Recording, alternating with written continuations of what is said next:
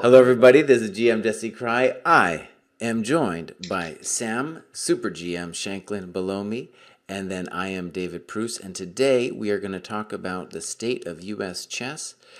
As you see here, I got a little hand. I'm going to move that hand, and as we go along, basically, we're going to give ourselves roughly 10 minutes to talk about each given topic. Maybe we'll be a little faster, but the idea is just to keep us moving. That's how we do this thing, even if it's a little barbaric. But we just don't want people to talk forever. All right. Very interesting. Maybe I'll give a very cursory background. Sam can give this more himself. The FIDE World Championships are not taking place. Who knows when they're actually going to take place? The U.S. Championship, however, is taking place. Fabi had to cancel on that. And so the question is, who is going to get dropped for Fabi to come in? And I'm going to start the clock. Is that happening, or was there some press release or something? There has not been any press release that I know of yet, but I wrote this topic on the assumption that, they would want to give Fabi a last-second spot in the U.S. Championships now that he doesn't. I don't think he had the option. I mean, what happened was he declined the invitation to the U.S. Championship when it was going to be held in person because it would have conflicted with, I guess, a tournament. I don't know why, but anyhow, he declined. And so we had a full list of signed contracts, and they didn't reissue any invites when the tournament got rescheduled. They just didn't give anybody. They didn't update anything, or they just said, no, these are legally binding contracts. We just rescheduled the event. The same invitations will hold regardless of schedule changes. I don't know. So you believe that even though he's available now, they're not going to kick somebody out to put him in the tournament? No, I don't think so. I mean, I also don't know if he even would want to play. I mean, I have no idea what goes through his mind or his decision making. But it's I don't know. If he insisted on playing and somebody had to get kicked out and I were St. Louis, I mean, the first people I would go toward would definitely be like Elshon or Alejandro, simply because they're not getting in by rating. And as a result, it's very easy for them, because these people would not necessarily be playing any U.S. championships anyway. It's very easy to go to one of those guys and say, hey, you're probably not qualifying next year. We promise you right now we will give you the wild card. Like 100%, no questions asked. You're playing next year when it's going to be classical and more money if you're willing to step out this time. I think you're more likely to get yes out of guys like them than out of someone like me where I'd say, wait, but I'm going to play next year anyway because I'll qualify. So if they had to kick somebody out, I would think they should kick somebody out where the promise of playing next year would be enough for them to say, okay. While for a lot of the field, that wouldn't necessarily be the case. But I don't think so. I mean, we've had an opening ceremony. We've had drawing of lots. I don't think they're changing anything. Just to be clear, how did Elshon and Alejandro qualify? Alejandro is a wild card, and Elshon won the U.S. Open.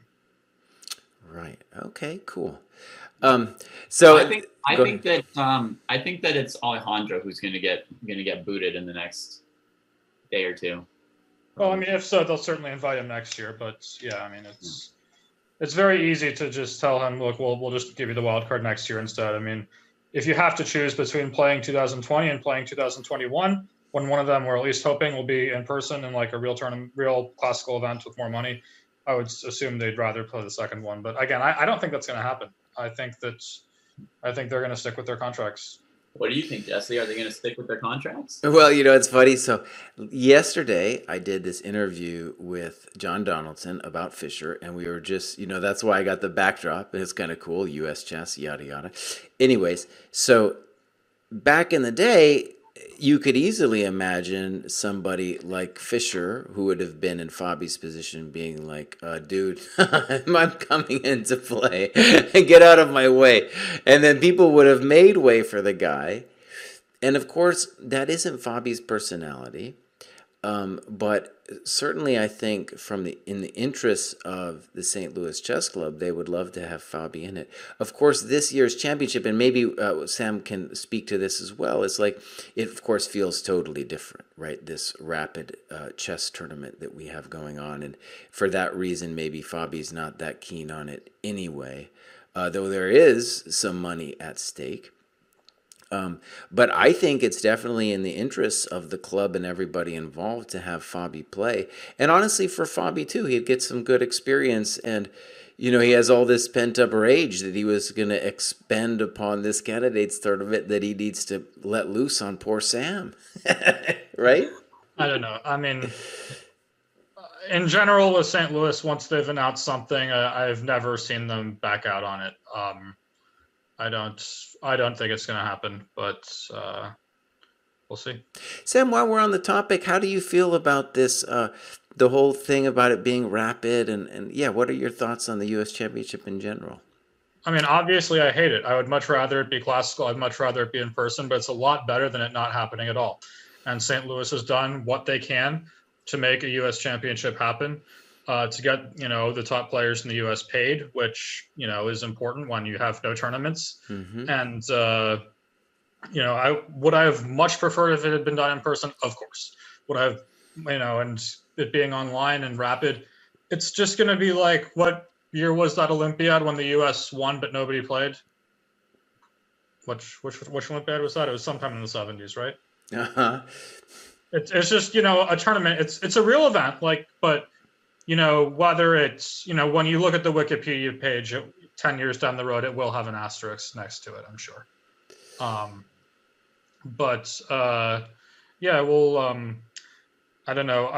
I've never really liked that Rapid is sort of taking over anyway, not just in this tournament, not just with the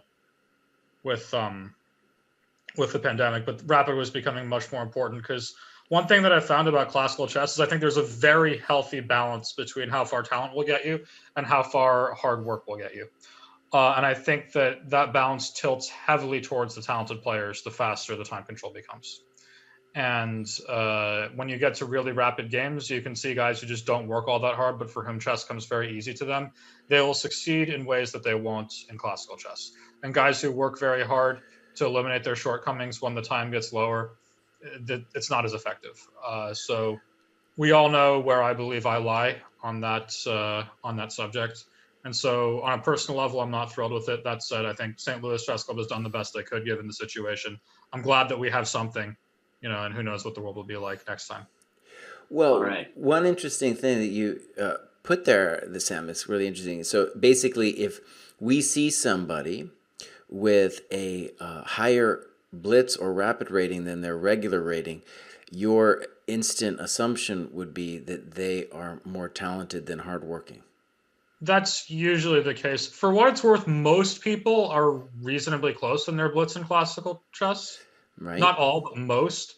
If you have someone who's notably stronger at classical, like me, or someone who's notably much stronger at blitz or rapid, that probably is an indication of where you get in terms of talent versus work ethic.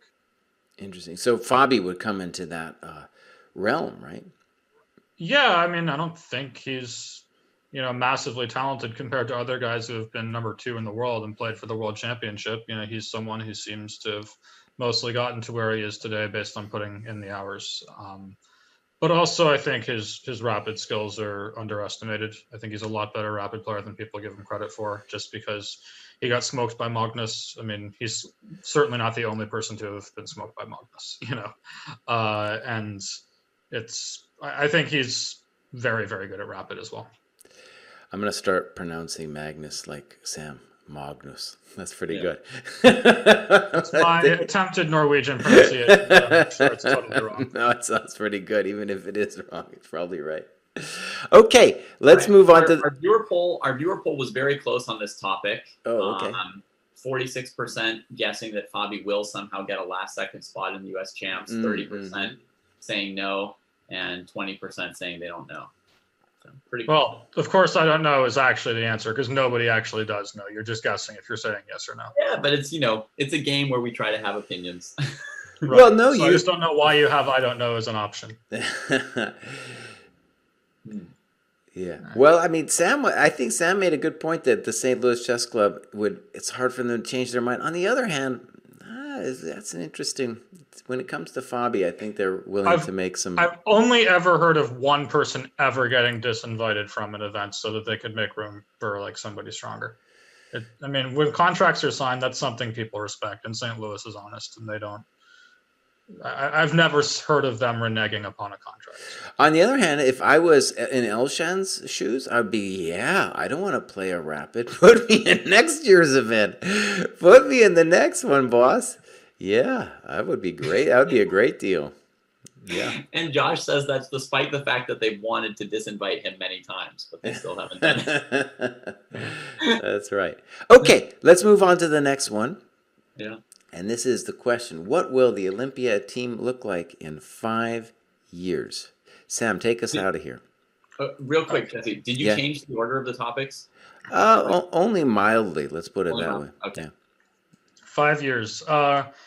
It's hard to say. I think Hikaru will be gone, not because I don't believe in his ability to stay, but just because of the choices he seems to make. He just doesn't seem to be that interested in classical chess, is more doing lots of rapid and streaming. I think if at any point he decided that he wanted to get back into classical and working like seriously hard at it, I think that he would easily stay on the team, as is. I think he's going to be off mainly by his own decision and his own will, as opposed to like being booted off. Beyond that, I mean, look, Caruana and So are both still in their late 20s. They're still going to be there. I believe that Dominguez will probably still be on at that point. It would be easy to just say me and Jeffrey, but you never know. One of these kids could come up. You could have another player transfer federations. You never know these things. It just depends a lot, I guess, on who switches in the next 5 years. I think if 5 years, it's usually not that extreme, though. Like, for example, I believe you wrote in the topics originally 5 or 10 years. I think if you take the last 50 years, drop yourself in any moment you wish, ask yourself, what will the U.S. team look like in 10 years? My guess is you're going to get at least one and probably more people who are not presently playing under the U.S. flag at the time that you ask the question. But when you ask what's it going to be in 5 years, that's usually not the case, I think. Right. If you ask in 5 years, you probably usually get like 3 people worth of overlap on average. Yeah, probably. And I don't think that you're super likely to have a ton of guys who had just switched federations and then playing on the team immediately. By the time it's 10 years, it's very likely you're going to have people who at the time of the question are not currently playing under the U.S. flag. So it just depends who those people are who's going to switch. But for 5 years, if I had to guess, it will be Caruana, So, Dominguez, Jeffrey, and myself. I guess that's sort of wishful thinking on my part because I don't want to get booted. But I would guess that's what it would be. Yeah, it's certainly like I mean, the main person I would think that they would want to buy next would be Firouzja, but he's been without a federation for like 9 months by now, right? So like obviously they weren't able to land him quickly, so it's a real big question mark whether or not. Well, I mean, who knows? It's you never really know. Like if somebody actually was bought, so to speak. I mean, that's it's harsh terminology, but he's obviously on the market, right? I mean, he needs a federation. I mean, he's a little different than anybody else who switched because he's switching from nothing, having already abandoned his previous one. Exactly. But another thing is, I don't want to go too far into geopolitics, but I'm reasonably well informed. I don't know for certain. Can Iranians actually come to the U.S.? I'm not sure they can. I know that geopolitically, we don't have the best relations with them. Sam, for Firouzja, we can make it happen. We have contacts in high places. We can make it happen. If that guy wanted to come, we could do it. We'll see, but I don't like to speculate on stuff like that. It's just, I guess we'll see.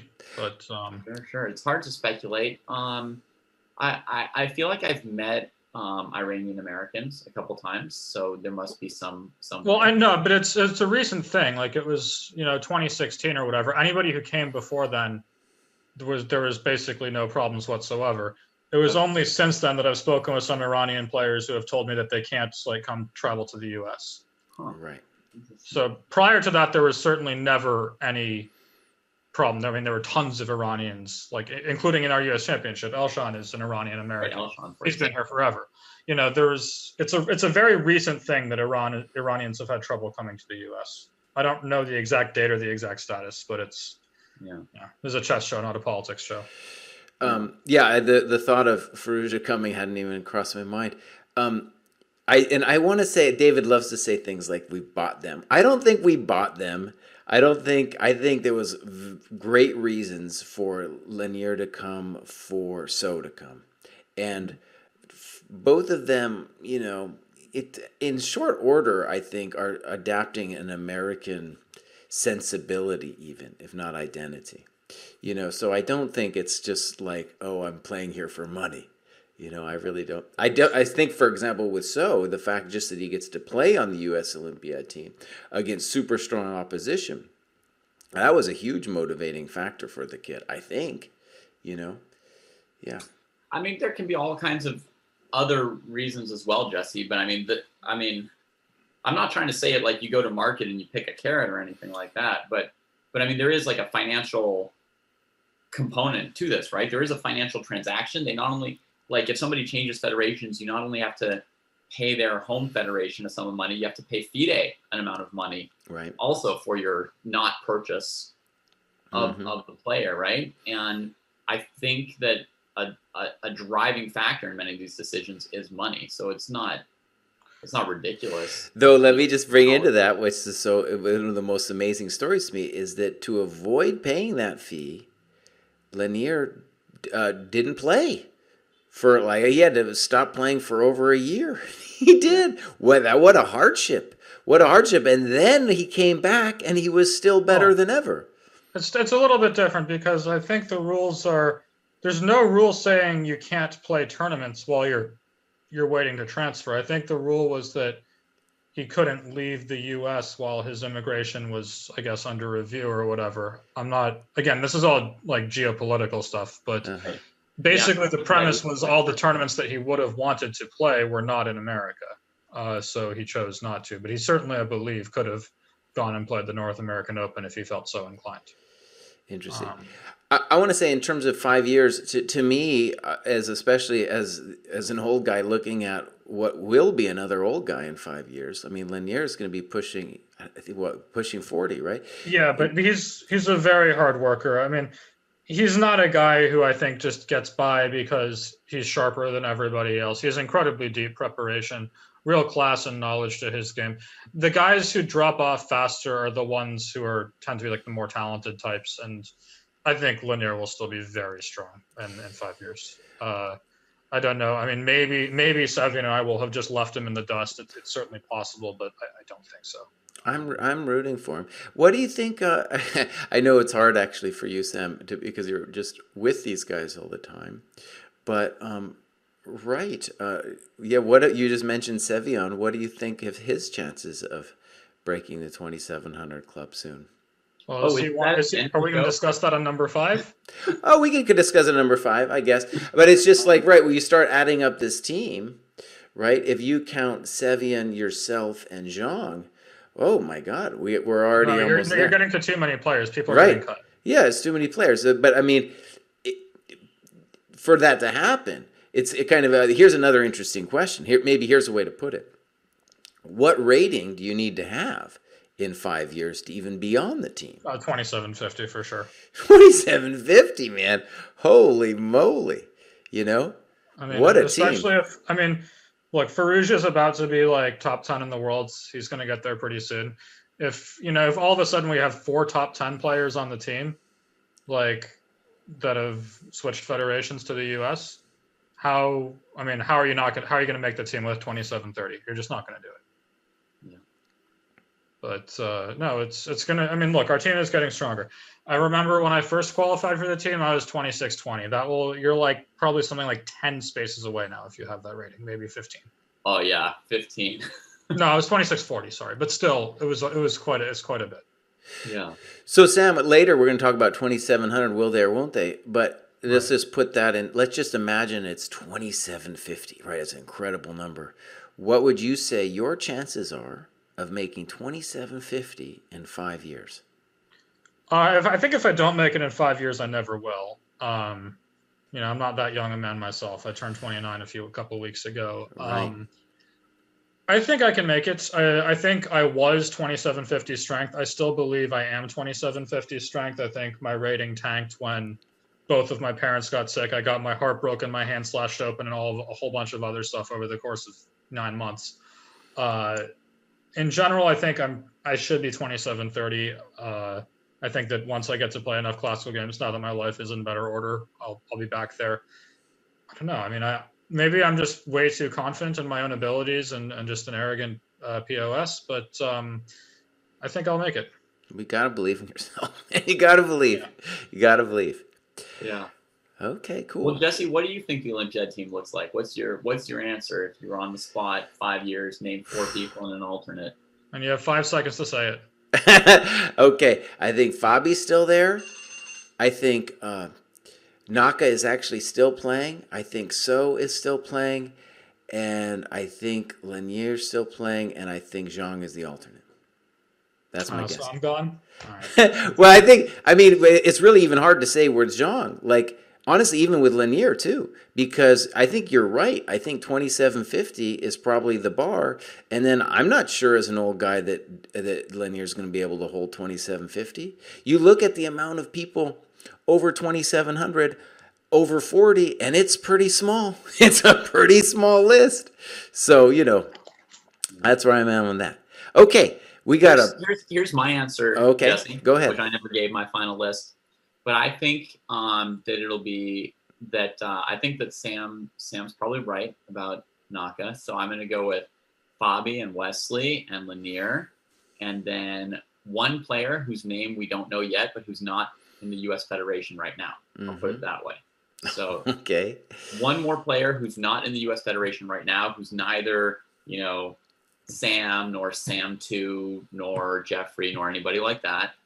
And then the 5th spot, I think, will be a close race repeatedly, probably back and forth switching year to year between Sam and Jeffrey, because I think they can both make 2750. So I really agree that the bar is at 2750 there. Yeah. Okay, cool. I'm going to start this next one.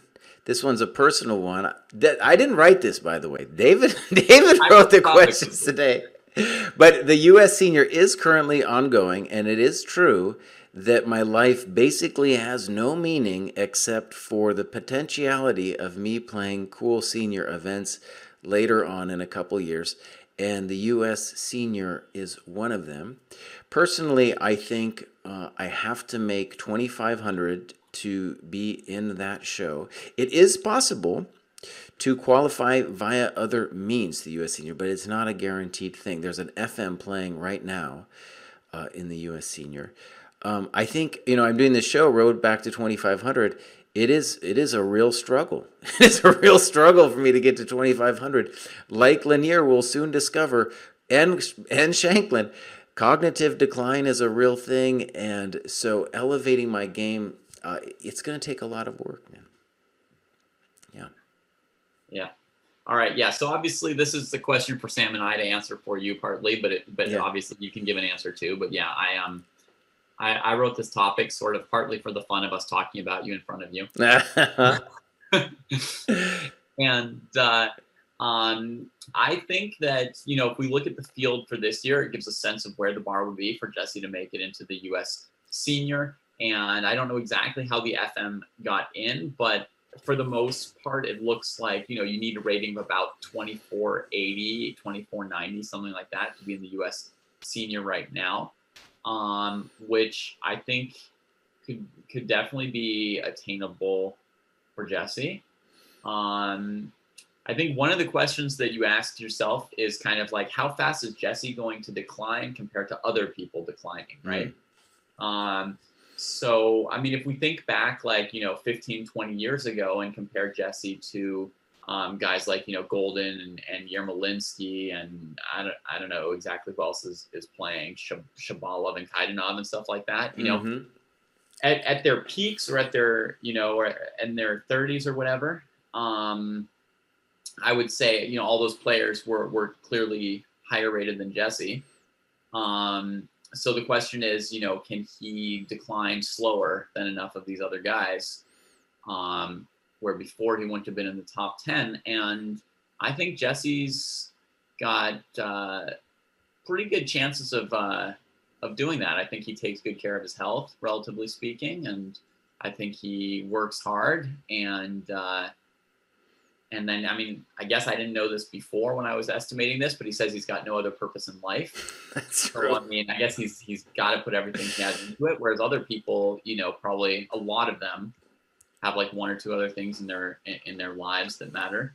So I'm gonna say yes, barely. I think Jesse's gonna be like, you know, the number 9 invite or something like that in one of those U.S. Senior Championships. Okay, so Jesse, are you eligible now or not yet? No, it's going to be, what do I got? A year and a half. Okay, so in 2022 you'd be eligible. Well, I will answer this question by asking you a question of my own. How much do you want it? Oh, it's my only purpose in life, Sam. I mean, you're joking around. If you actually mean that, I can guarantee you can win the tournament if you make the right decisions. It has to be said. It has to be said that I have other things going on in life, you know, and like, but all these other guys do too. So it's, you know, a lot of us are either teaching or have a job, kids, you know. Like if you started right now, just like doing the work that I do every day, and just like, you know, sorry to your family, I no longer care about you, and just decided to tunnel zone yourself on chess, do the proper work, do the proper fitness, nutrition, everything that I do, and that any other, you know, probably serious top player will do as well. And you decide to make that your life for the next 2 years until the next US Senior happens, I think you're the favorite to win it. That's not something I necessarily recommend you do. I wouldn't recommend abandoning your family. That's not generally a good way to live your life. But with the balanced answer, it's all about the choice. If you decide that's something you want to do, I mean, look at these guys. They're not like super well booked up or anything. They're all playing a bunch of sidelines. If you spend 40 hours like preparing with modern engines, working hard, busting every single sideline, specifically sidelines, not just main lines, to the point where you're just crushing it every single time, you know, go to the tournament on your own or with a second, not with your family, have very strict routines, don't socialize, don't drink during the event, nothing of the sort. I think you'll just be at a huge competitive edge to the point that it almost guarantees victory. That's not going to be the case in a tournament like the U.S. Championship where everybody does that. But in a U.S. Senior, I think that you can almost guarantee victory if you decide to make the decision to do it. Well, that's good. That's a good inspirational speech. And actually, you know, at some point, I think it'd be great to have you on, Sam, just to talk about your training regimen. I think I would be interested in that, and other people would be interested in that too. Yeah, I mean, I'm happy to do that whenever. I think one of the things, okay, I'm going to just speak a little bit and then you guys can bust on me some more. One of the couple things to just observe about the field is some people are going to crash and burn of the old timers, like Christensen's dying this time around. The guy's totally dying. And maybe that's just a fluke, but that's the kind of guy I can imagine, you know, a guy who was once number 2 in the U.S., international competitor. That's the kind of guy I can imagine just not being able to keep up mentally, you know, and it's just going to happen. It's going to happen to everybody. It's just a question of when.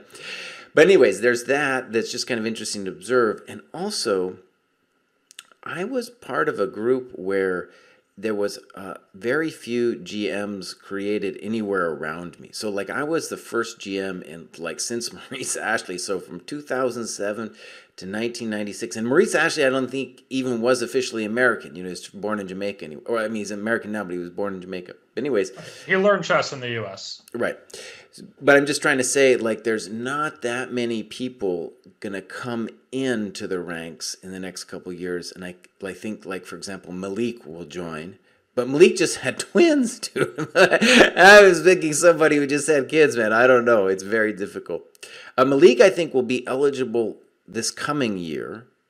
Anyways, the amount of people coming in is not that much into the U.S. Senior. Sounds like Jesse's done some research at least on like. I just kind of 2 years. Just kind of thought about it. You know, I just say too that the interesting thing about it is I want to play chess, but I don't want to play terrible open tournaments like the Goitsburg tournaments. And honestly, the Goitsburg tournaments might just disappear because of this COVID thing. It's too nasty as it was. And I just want to play some cool events. And so it's not just the U.S. Senior, but there is the U.S. Senior team. I think that would be really fun, and then the World Senior, of course, right? And those three events, that would be enough for me. I could just organize my life around those If three that's events. the only events you're going to play, you're probably not going to win the U.S. Senior. You need to be playing with stronger players. I mean, if you No, play like really strong European Opens and just Mhm. get used to playing with 2,600 guys, you know, these guys will seem like a piece of cake. No, I'm with that. I'm just saying I want to have an old age dotage where I'm not playing the terrible opens and more, maybe me and Bruce and Kosti will go to Iceland and play in Reykjavik or something. What's terrible? I mean, Beal is really nice. Yeah, no, that's what I'm saying. I'm just talking about the tournaments I've been playing the last couple of years in the United States. I really don't enjoy them. The typical. I haven't played a Goichberg event in 8 Right. years. Yeah. Who's leading at the moment? I think Benjamin's in second, and then somebody can. Oh, okay. Oh, I know Novikov, the great Novikov. Really? He drew today and took first place alone. He's at like +1 or something. I would have expected Shabalov and Kardanov to be at the top, but I guess what do I know? And last year was really cool. Josh Friedel, who's in the chat, was the second for Golden. And Golden and, all those guys are really, they have a lot of chess culture, man. They know a lot of things. And wait, Josh got to be the second for Golden? Yeah. But the problem is chess culture doesn't really get you that far against guys who also have chess culture. If you want to set yourself apart from that group, you have to be able to just be incredibly merciless with the tactical punishment whenever the slightest oversight comes. None of these guys playing now are people who are strategically going to make big mistakes. A lot of them are Soviet grown. The ones who aren't also got to play with these guys. They have a very good fundamental understanding of chess. That's something that seniors do. When you play very strategically against them, the guy who plays a little bit better than the other might not win. It might just be a draw. I think if you want to win the U.S. Senior, the best thing you could do is just be spamming the tactics and really make sure that you're calculating really, really well. Or even like really well for an old guy. Really well for an old guy, yeah. Might be enough. All right, so next up, I told Carissa that I'm going to be mean to her, but I don't know if she's watching, so we'll see. She was on earlier. Okay. Was on earlier. Carissa, are you in the chat so I can insult you in front of your face? Like, I don't want to waste an insult when not listening. We can start with Burke and then get to Yip if you want to. Okay, Carissa's here. He's watching all that. Yeah, so both of these two are very promising young players. I don't really know their games that well. I know Carissa is personally a little bit, not super well. I've never actually met John Burke. But again, what I would say is much like it is with Jesse, I think it comes down a lot more to the choices that you make than it will to how far you've come so far in your life or what you've done so far in your career. I think that one thing, again, I don't really know Carissa that well, but one thing that I think speaks very well for her is she's very well-rounded. She seems like somebody who went to school, who is still going to school as far as I know, has a relatively normal American upbringing. And that, I think, she comes across as a happier person than a lot of the people I see who are just full-time chess. And that, I think, can really make a big difference.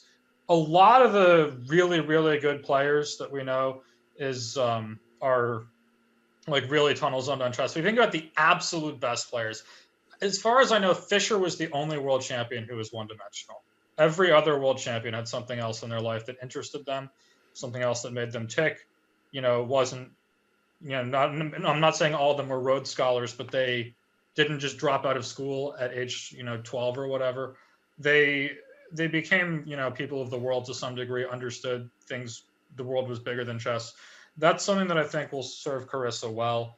But it's also it shows a lot that she's the best female junior in the United States, even considering that she's going to school with all this stuff. That shows that she has the work ethic and the talent needed to get that far, but also that she has the healthy lifestyle that will complement it. So Sam, you think early on somebody who's well-rounded could get outpaced by some talented kids who like quit school and stuff like that, but then 5 years down the road they get they get outpaced by somebody who has the balance in their life to keep fighting. And they get outpaced by people who started earlier. I mean, this was my life my whole time. I started late and I went to school. I mean, both of these were supposed to be utterly crippling handicaps, but I think in a lot of ways it helps me because I always played for the love of the game.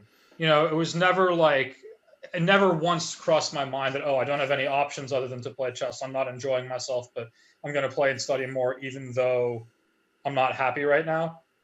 I did it because it was something that I truly loved. Now, there were times in my life where, chess really hits hard. And when you love a game that much, when you love anything that much and it crushes you like that, it's not easy. But in general, I think people who have made it really far when chess was not their only option in life, that shows a lot of promise. But again, as much as glowing praise as I could give Carissa or anyone else, it is going to come down to her choices much more than anything else. Much more than how talented she is, how far she's gotten so far today. If she decides to, really want to work hard on chess to become the best player she can be, and then does the right things to make that happen, I expect her to get very strong. If she decides not to, do chess that seriously, or doesn't make the right decisions on how to train or whatever, she's just going to fade into obscurity. It all comes down to decisions and the decisions you make. As for John, look, everybody is going to think I'm just glowing about everyone and think everyone's a genius. Trust me, that's not the case. I have never said this before in my life. John has impressed me more than any American junior I've ever seen. And it is because he has gotten to where he is. Not only, basically the way I see it, there's generally two categories of chess players growing up. People who have had a lot of opportunities and people who haven't. And now I'm not saying people who have had a lot of opportunities and got really strong don't deserve it. They do. I mean, a lot of people who have had opportunities don't make it. And just because you've had opportunities does not mean you're a lesser person when you succeed. But what I can tell you is people who don't have opportunities and make it, they impress me more. And furthermore, John is in a category of his own because people actively wanted him to fail in a way that I've never seen any other junior. And it was because of some incident a long time ago that was not his fault. He ended up rated 2,600 when he was 12 years old. All because of this stupid K40 in the FIDE factor. And he had this gross inflated rating. But essentially what happened to him then was he was 2,200. He made this jump to 2,600 thanks to the stupid FIDE rating system at the time. And people were like, oh, overrated kid, not fair, he doesn't deserve it, blah, blah. And he got a lot of hate. But what they don't realize is that while he shouldn't have been 2,600, he did earn 2,400 based on his results. There's no doubt about it. And you're 2,400 at 12 years old, and everyone's hating on you. Oh, he's overrated. You shouldn't get invited anywhere, blah, blah, blah. That's actually like a huge negative stigma behind him. He got really treated badly in terms of a lot of invitations. People assumed he was just totally overrated when it was really, not so much that he shouldn't have been invited. He got really screwed in a lot of ways, and he still prevailed. He still became a grandmaster. He still became a U.S. junior champion, overcame that level of adversity, starting from when he was 12 years old. I would have just quit chess. If I had adults, insulting me when I was 12, and I was suddenly a piece of controversy, I would have just quit the game. It's mind-blowing to me that he was able to keep going. And it really shows a profound love for the game, a huge level of commitment. I've never seen an American junior who impressed me more than that. Cool. I mean, I think he's going to be really, really good. David, I'll just share quickly. So last year I was doing commentary there for the junior, and that year Sevian and Zhang didn't even play. They were like, these kids aren't even good enough for us, And one of the things that I felt talking to both the women, the girls, and the boys was that there was a lot of talent, but that for the most part, these people were not all in on chess in their soul. That they were afraid to jump in terms of saying, okay, because when you go all in, then that's your identity and you can't hold on to something else. So they were all holding on to school dreams. And in addition to Burke, I would just want to mention, I think Wonder Liang is amazing. I think Nicholas Cheka is amazing. And Burke is in that league too. And none of them, though, when I talk to them, didn't seem like they were all in at all. And so these are all very talented kids who had a lot of opportunities that we didn't have because of the internet, so they can improve, but they're not all in. And when you think about, like, let's say making making something amazing like the Olympiad team, well, you got to be like a Jeffrey Jean, man. You got to go full all in. Jesse, I think it says a lot more when somebody goes all in based on their own decision. Rest assured, there's not a single 12-year-old in the world who went all in on chess because it was their decision. It was their parents' decision. When somebody makes that decision on their own and it hasn't been made for them, they are going to prevail. Now, these people are still young. I don't know. John is 17 or something. I mean, he's still not old enough to make that decision. He's still going to be living under his parents' roof. You know, I made that decision on my own, and I think that's largely why I prevailed. Okay, no, that's a fine answer. I'm just saying, when I judge young adolescents and I see a lot of talent, but then I don't see the commitment, and maybe John might be different than a Wonder Liang and Nicholas Cheka, because those guys, I think for sure they're not going to make it. I just think for sure they're both great, but they're not pushing it. Maybe John's different, but I'm just. You thought the same about me once upon a time. Well, we could talk about that too. We were talking about under their biggest surprises. I put that under there always, because you are one of my biggest surprises. Yeah. And actually, I want to give David the last word here, but with Carissa and the other girls, similar, and I feel, my guess is that there's going to come a young lady soon who is going to go all in, and she's going to rip that field apart, and she will have a lot of advantages if she wins, say, the U.S. girls and the U.S. women, just financially. That is a lot of money on the table waiting for any young woman ready to just seize it. And I think really? I think that girls field, yeah, somebody's going to come along sooner than later. David, I'm sorry. Take more time if you need it to finish this off. So you mean that person is not around yet? They're not around yet, but they're going to come, yeah. Huh. Okay. Well, I'm largely in disagreement with you on a lot of these, Jesse. But again, it would be very strange if, based on my own life, given my own experiences, it would be very strange if I subscribed to the belief that if you're not all in at age 13, you're not going to make it, or if you're not one of the top at age 13, you're not going to make it. I would have a hard time justifying my own existence. David, do you want the last word? Right. Sure. Here are my answers on the two. So John Burke, I had to do some research to try and figure out, his story a little bit, because I just haven't seen him play that much. And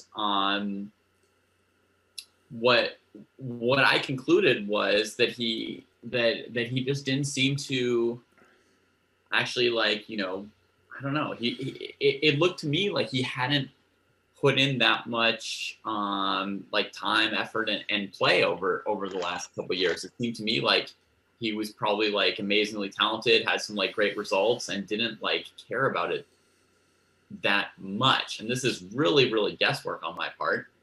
But obviously there was that rating jump to 2,600 at some point, and obviously, as Sam says, there was a lot of negative stuff going on from other people projecting their jealousies, which a lot of chess players are doing all the time. Anytime a good junior or a good female comes along, you find some jealousies, and if you've got some reason to complain about their rating or something like that, yeah, I can imagine people are all after him.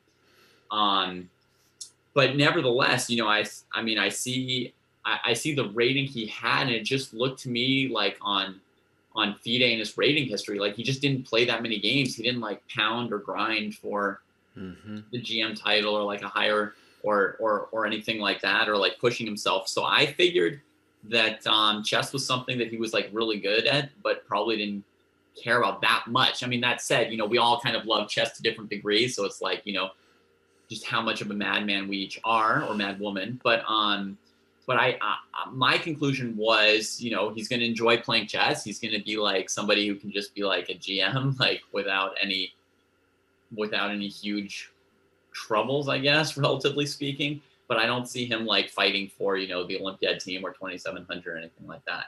Right. We'll have to see, but just like it is for Carissa, it will come down to the decisions he makes. I think he has Yeah. a lot of potential. Okay, fair Yeah, enough. I mean, I would agree that at the age he's at, he could still make decisions. I'm just sort of like guessing off the very small amount of data I was able to glean on the internet in about 35 seconds of research. And my conclusion was that up to now, he doesn't show the kind of like motivation and interest that would correspond to eventually being, one of the top couple players in the U.S. Moving on to Carissa, I see and hear a lot more of her in like chess news, and my impression is that she does have the proper blend of talent, motivation, hard work, interest, passion, roundedness, everything. I think she's got everything to win the U.S. Women's Championships for several years and become a strong grandmaster. So I see a lot of potential for Carissa to be the person that Jesse was kind of referring to, who isn't around yet. I see Carissa as that person. I think she's ready to just win a lot of tournaments. Cool. Quick question from the chat. What about Brandon Jacobson? Brandon Jacobson, another guy. That guy's like going to Yale at age 16 or something. Not all in. That guy's really talented. All right, let's go. If he's okay, never mind. On the other hand, that means school's out of the way sooner. That's true. School's out of the way sooner. Okay, let's start the next one. Maybe I'll just introduce this by saying 5 and 6 are a little bit related because guessing whether someone will make 2,700 relates to the prejudices that you had or maybe things you got wrong in the past of the biggest surprises that happened, either not making it or making it.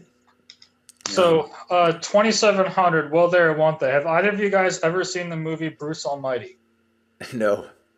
Well, there's a scene where Bruce Almighty with Jim Carrey, he's been given God powers and people are praying to him and he has to answer their prayers. And at some point he gets tired of it and he has a little button that says answer all yes. I'm going to click that button, answer all no. Uh-huh. All right. In all seriousness, the odds of any individual player making 2,700 are low. Right. Most 2,500s don't make 2,550. Most 2,550s don't make 2,600. Most 2,600s don't make 2,650. Go on and go on and go on. Mm-hmm. Yeah, but we're gonna throw I'm gonna throw 10 names at you, Sam. All right, let's see. Typically, one of them's gonna make it. I mean, I'm sure somebody will. I just think that any individual person's odds are not great. All right. All right, let's hear this. Let's hear these names. Ready for the lightning rounds? I'll throw out names, and you and Sam can each say a yes or no. Okay. And if you want to, you can explain in a little bit of words, but we'll try and get through a few people. Sure. Okay. All right. So I'll start with Ray Robson. He needs about 14 rating points. 14 only? He's 2,686? Something like that. 2,680. I don't know. All right, Sam, you go first, and I'll go second in these rounds. Oh, man. I'm going to pass on this one. He's my Olympic teammate. Ooh, I'm going to say no. All right. Next one, David. Next one. All right. So the answer is a pass / all no and a no. All right. Second one up, Sam Sevion. Yes.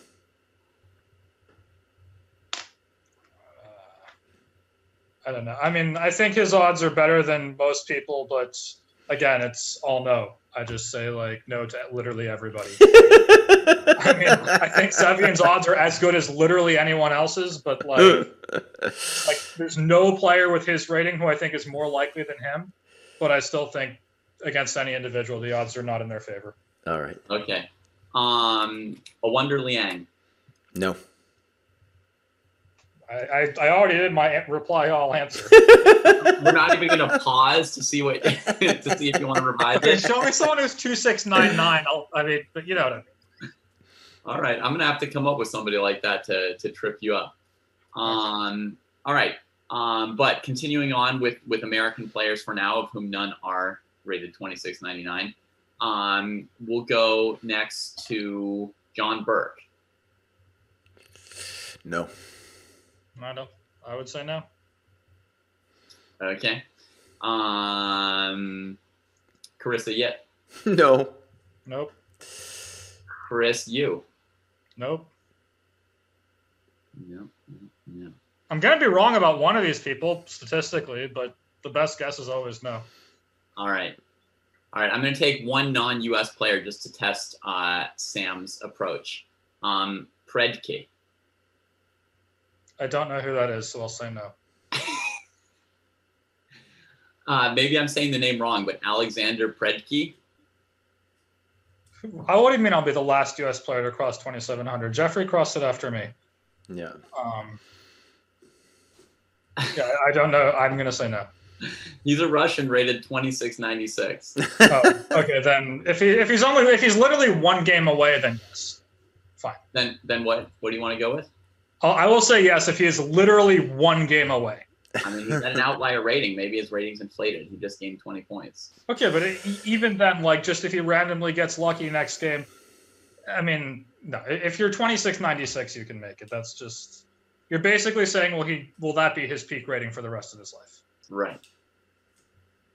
That is kind of, yeah. All right. Jesse, you got any other Americans that we should throw into this list? Hans Niemann? Niemann's not going to make it. Nope. I think we need to mention Christopher Yu. I think I want to mention Christopher Yu. I asked Christopher Yu. You already know him. Oh, I'm sorry. Right. You said it right after Chris Yip, and I was like confused. I said Chris Yip, Chris Yu. For all these people I'm saying no to, by the way, I'm trying to inspire you to prove me wrong. Mm-hmm. I would be delighted to eat my words for all of you. Uh-huh. Right. I want you to succeed. I will help you succeed. All right. Hans Niemann, Sam? Nope. Okay. No, Jan Ludwig Hammer? Who? Jan Ludwig Hammer. He's already been 2,700. He's training again. He's training again, yeah. He's training again. Yeah. Yeah, I'm going to say no. All right. All right. Anyone I left off the list, Jesse? No, I think that's a pretty good list. And I'll say, just to emphasize, I think, where I'm with Sam is how hard it is I did commentary at several tournaments in St. Louis where Jeffrey Zhang was playing, and the kid was battling at like 2680, 2690, and he had to be playing guys who were like 2600, so he had to crush them like most of the time, and most of those tournaments he wasn't making progress, and it's just clearly a brutal struggle.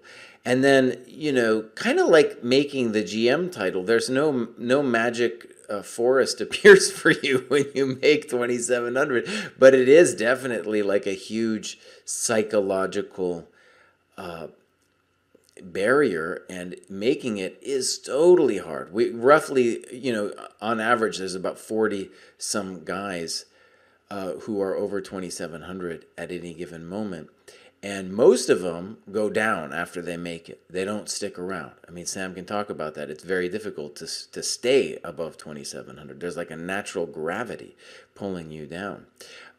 So to me, when I think about making 2,700, Jeffrey Zhang is like a great example of someone who really fought, and gave up basically. Now, I wouldn't even want to say he gave it up. I mean, he gave up everything. The kid loves chess. He'll gladly stick around and study the games and study with you at the St. Louis Chess Club forever, So, yeah, that kid, beautiful. And that's what it takes. Jeffrey and I were both stuck in the mid to high 2,600s for 4 years, and most people get stuck there for longer or usually indefinitely.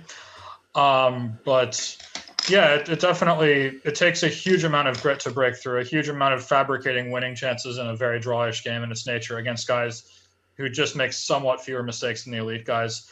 As to staying, it's really a function of what you're invited to. I mean, I stayed for, not only did I stay, I made it to 2,730 when I was getting invited to good events. And then when I got excluded from the FIDE Grand Prix at the last minute, and then when a couple tournaments I was expecting a chance to play up, I ended up the top seed and my hand got slashed open and I had to play like that. At some point, I ended up playing 40 games in a row against lower-rated opposition. That's basically impossible to stay. Right. Yeah. I'm not exaggerating. It was 40. So I mean, I know I obviously kept tabs on that, and I agree with you. But are you saying that basically even somebody who is over 2,700, if you make them play 40 games against hungry 2,650s, they're gonna or 2,600s, but yeah, they're almost certainly gonna drop. Like if I picked like 10 players right now at random between 2,700 and 2,720, and they had to play down 40 times in a row, they'd lose a few points. I would be shocked if any of them stayed over 2,700. Yeah. It's basically impossible. It's not even. It's the biggest thing is that chess is a drawish game. You Right. can outplay somebody and still not win because there's a huge potential for the game to end in a draw. I mean, you think about the amount of material you can be up and the game still ends in a draw. It's like, I mean, imagine if basketball you had to beat somebody by 10 points or it doesn't count. There'd be a huge number of draws, a huge number of a better team drawing a weaker team, and you're basically done for if you have to play. I mean, chess is a rigged game against the higher rated player.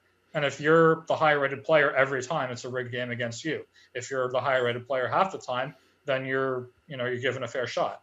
And when I never thought of that. When I was poor playing Magnus. top events, when I was still getting invited, and I was in the middle of the field, or I'd get play up a bit, play down a bit. It was effort, but the overall trend was up, and I got up to 27-30. I mean, yeah. Yeah. Well, something that might serve as a bridge about to the next one is, I'll just say to conclude that Christopher Yu comes to mind as like the one who really might make it. And he's got, obviously a couple years to go. And that's mostly just my intuition. I did a couple camps with him when he was very young, like 6 or 7, and very impressive, very capable of solving problems, very difficult problems quickly, doing calculation very accurately. And Neil Bruce and other chess improvers are out there and saying like anybody can do it. And, I've seen a lot of kids come up, and there are very few kids, and you get them when they're like 6 or 7, and they can just roll through difficult tasks, and it's a very special ability, and very few have it. So anyways, he is a person I think definitely has the raw ability, plus he's gone all in. His dad has gone all in. It hasn't been as smooth in the last couple of years as I'm sure he had expected it to be. So it's a very interesting question whether or not he's going to make it. Anybody who expects to just cruise through to GM 2,700, if you really think you're going to do that, frankly, you're an idiot. I mean, come on. You hear that, Neil Bruce? Yeah. Well, Fabi cruised, dude. Fabi cruised. He didn't. He was stuck at 2,650 for some years at some point. Yeah. Yeah, 2,650. He also grew up in Europe, which helped tremendously. Very much. Okay, let's start the next one. And I guess I allowed this. You could take this biggest surprises wherever you want, but I was just thinking more. For me, it's the biggest surprises of players who either didn't make what you thought they were going to do, or made it when you didn't think they were going to make it. And I'll start this thing. And maybe I'll just eat humble pie right now. I'll just eat the humble pie right now. I didn't think Sam was gonna make it, dude. No, I didn't think so. You were not alone. No, I didn't think so. And just to put it in context, yeah, it's remarkable actually to think back on. So this is basically 10 years ago at the GM house, and you had at that time like Robert Hess, and you had Ray Robeson and Lenderman. And those guys were really shining. Sam was rated much lower, and those guys had all had, let's call it chess privilege, especially someone I feel like Robert Hess growing up in New York City, getting taught by Miron Scher, the whole 9 yards. He had everything. And he had the talent too. So at that point, it did not seem like... If you had asked me about 2,700, I probably would have given Sam's answer like not likely.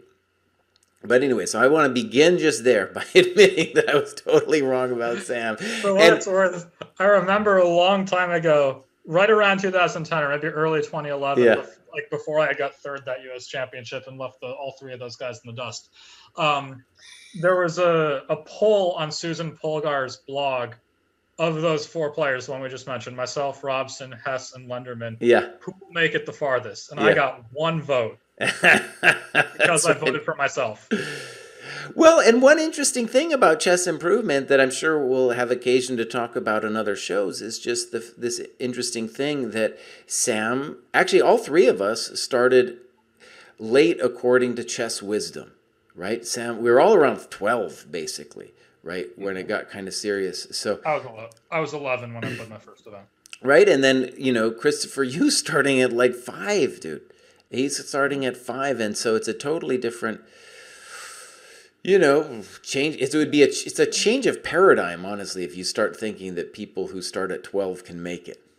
Well, times have changed, among other things. Like, it was easier to come back from that when I was, when the top 13-year-old in America was 2,200 when I was young, or maybe 2,300. You can catch up to that a bit easier than you can when, like, they're almost a grandmaster. Times have definitely changed, but it's normal for every generation to have a lot more opportunities than the previous ones. I'm sure I had a lot more opportunities than you guys. The guys who are young now certainly have a lot more opportunities than guys like Jeffrey or whoever are just growing up, who had a lot more opportunities than me. Every single generation always has more opportunities, so it's not that surprising when they're a lot stronger, a lot younger. But I was always playing catch up, but I always got there. I always made progress. I always kept my eye on the prize. I think a late start is a handicap, but not a crushing one. Yeah. But according to your own system, Sam, if you went back 10 years ago and we asked you, is Lenderman going to make 2,700? Is Sam going to make 2,700? Yeah, I would have said no to all four. You would have said no to everybody, including yes, yourself, right? Including myself, yes. Yeah. I didn't think I could make it. Right. I chose to see if I could anyway and just work as hard as I could and see what would happen. Now, as it turns out, I did make it. A big part of that was running into Jakob at the right time. But no, I mean, it's one thing that I do think is very helpful in this is what I can tell about chess in America is I think that it's very hard to be a poor person playing chess in America. I think it's really hard to get better. But when I was very young, you sort of had to be rich, or maybe not rich, but reasonably well off, or have from a well-off family to have any kind of opportunities. And now I think obviously you're going to have somewhat better chances if you're rich, but middle class versus wealthy, I think the gap in opportunities is not particularly significant in American chess, when it really used to be that was the case. While it's still very tough if you're actually like struggling. But... Okay, I want to go down my quick list, and you guys can if you want, but I'm going to give my biggest surprises kind of in the last decades or so. So, the people first that I was wrong about, I started with Sam. The other big one was Naka. At various points, he made a couple jumps. I didn't think, and why? There was a prejudice against playing Blitz all day. That was my prejudice, and a lot of other people felt the same way. They were like, if this kid is going to be playing Blitz all day, he's not going to make it. I give a lot of credit to Weirmentry, his stepdad, but in any case, it was just very surprising. And then the final jump where he made it in the top 10, I really didn't see it coming, and I was frankly astonished. I was also surprised in the other direction.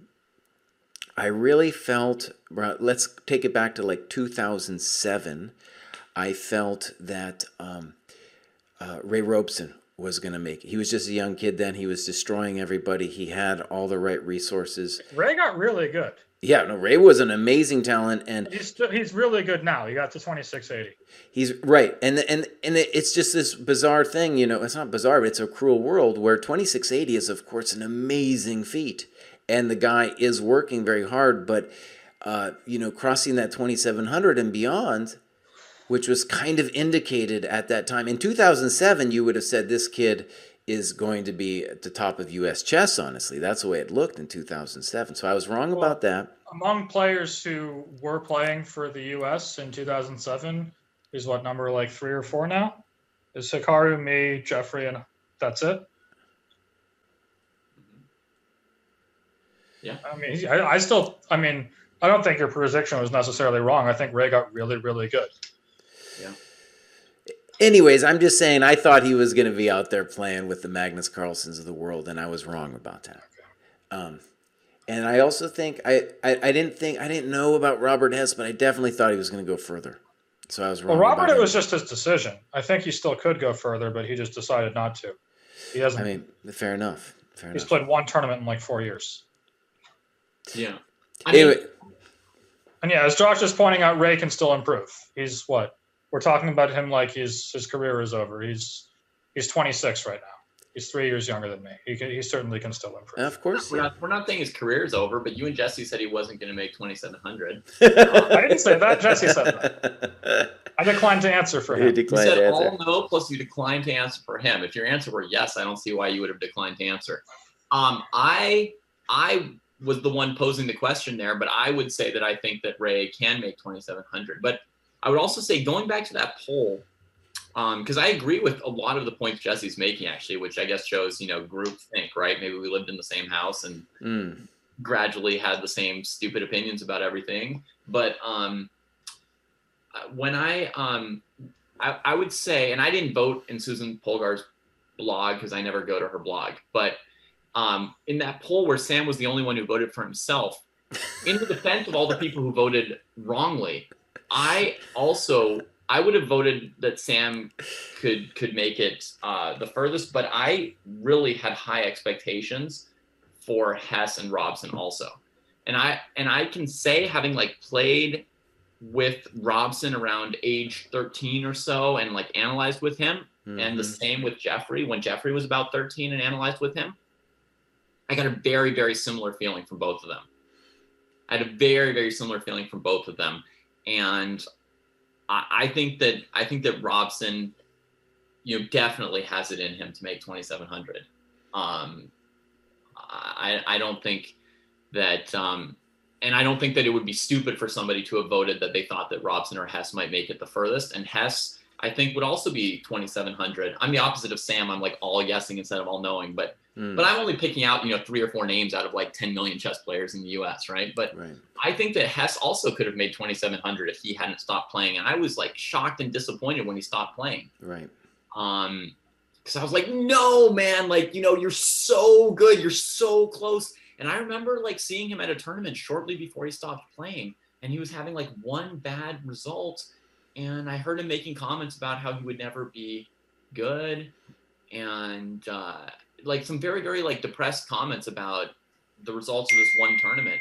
And I was really, really surprised, because I really thought like, dude, it's just like, you had like 3 bad days. You're socializing too much with your friends at this one tournament or something. Because, he was saying these negative comments to a big group of his friends, I was like, there's nothing but yourself to stop you from becoming, a top 10 GM in the US, or top 5 or 6, maybe. At the time, we didn't have.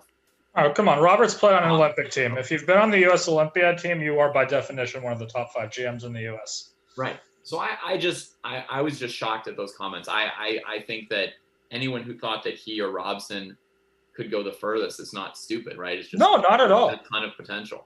No, I mean, they didn't make dumb guesses by any stretch. It's just, it was amusing to me that nobody thought it was going to be me. And I actually, some people might be discouraged by that. I just took it as motivation. I mean, prove the haters wrong, right? Like, right. That's locker room. If anybody out there is listening, is like, oh my God, Sam just said I couldn't make 2,700. Make me eat my words. By all means, I will be delighted for you. I'll be the first one to congratulate you when it happens. Yeah, I'll print out a piece of paper which says, David, semicolon, will Ray Robson make 2,700? Sam Shankland, no, period. I didn't say that, though, is the problem, so that wouldn't work. Yeah, but I'm going to write that on a piece of paper anyway, and when he makes 2,700, he can give you that piece of paper, and you can eat the paper. Yeah, sure, there you go.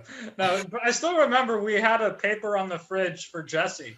If you think this position is equal, why play chess? I still remember that piece of paper. That's funny. Actually, I want to throw in 2 other names just came back to me. Darwin Yang. I thought that kid was good. I don't know if he was going to make 2,700. I don't know what happened to that kid. I'm surprised but again, for him, it wasn't that he tried and failed. It's that he chose to go to school and take a different path. But I think a lot of these kids too. I'm going to say in Robert's case, for example, the reason he chose not to do it is because he had some hard setbacks. And you need positive reinforcement to do it. And I don't think that's really why. I think it's because he understood why he was failing, and it wasn't something. I mean, you'd have to ask him, of course. I'm sure he'd know better than anybody. But from my understanding of Robert, I think he understood what he needed to do to be a top player and did not want to have to do all that opening work, all the nitty gritty technical stuff. You know, when you look at intuition, practical play, I mean, there was nobody better than him at that rating. That's what made him the player he was. But he didn't want to do all the opening grunt work. He liked that idea that he could just go and play a game and be creative on his own. And he felt like it was some kind of dishonesty towards the game. And it sucks that you can prepare with the computer. And he hated that. Like, I remember like the look on his face when we played in the U.S. Championship. We were playing a match for third place. We both lost in the semifinals. And the second game, he had to go for a repetition with White. Like, he was just worse if he didn't. I had prepared it out. I had more time on the clock than I started with. It's hard to imagine somebody looking more disgusted than he looked when he repeated moves. He just absolutely despised it. And that bothered him, I think, more than losing in a lot of ways. Just that this is what you had to do to be a chess player. He felt that it was killing the creativity of the game. Part of it is part of the game. You know, part of it is how much you can learn, not how much you can create. And it just struck me that he hated that. And if you hate part of the game, you're not going to make it, and you're not going to enjoy it. And I thought it really had more to do with that. Not so much that he was upset that he played badly in a couple of tournaments, but more that he understood what it would take to get better, and it was not something he wanted to spend his time doing. That description sounds a lot like a much better version of me. Yeah, something like that. You two are not so different from what I know of you two, actually. Okay, guys, let's leave it there, and we are going to come back in about 15 minutes to do Sunday night at the fights. Also, we got a book club going on. We're going to have Sam back on the show to talk about his training regimen. And if you missed the first bit of this discussion, I'll post it on YouTube probably by tomorrow. Any last thoughts you guys want to leave us with? No, I'm just looking forward to getting on Twitter and seeing how much hate I'm about to get for all the stuff I've said. You're in trouble, buddy. You're in trouble. All right. Thank you guys. Twitter, Sam? Sorry, what? You enjoy reading Twitter, Sam? No, it's not really. Just, I want to make sure I'm staying in touch with the world. I have to tweet about my results and stuff. But. Does your during tournament regimen involve not only not drinking, but also not reading Twitter during 3 days during the U.S. Championships? I believe it or not only is it no Twitter, sometimes I don't even check the standings. All right. I do my best to just focus exclusively on my game. Perfect.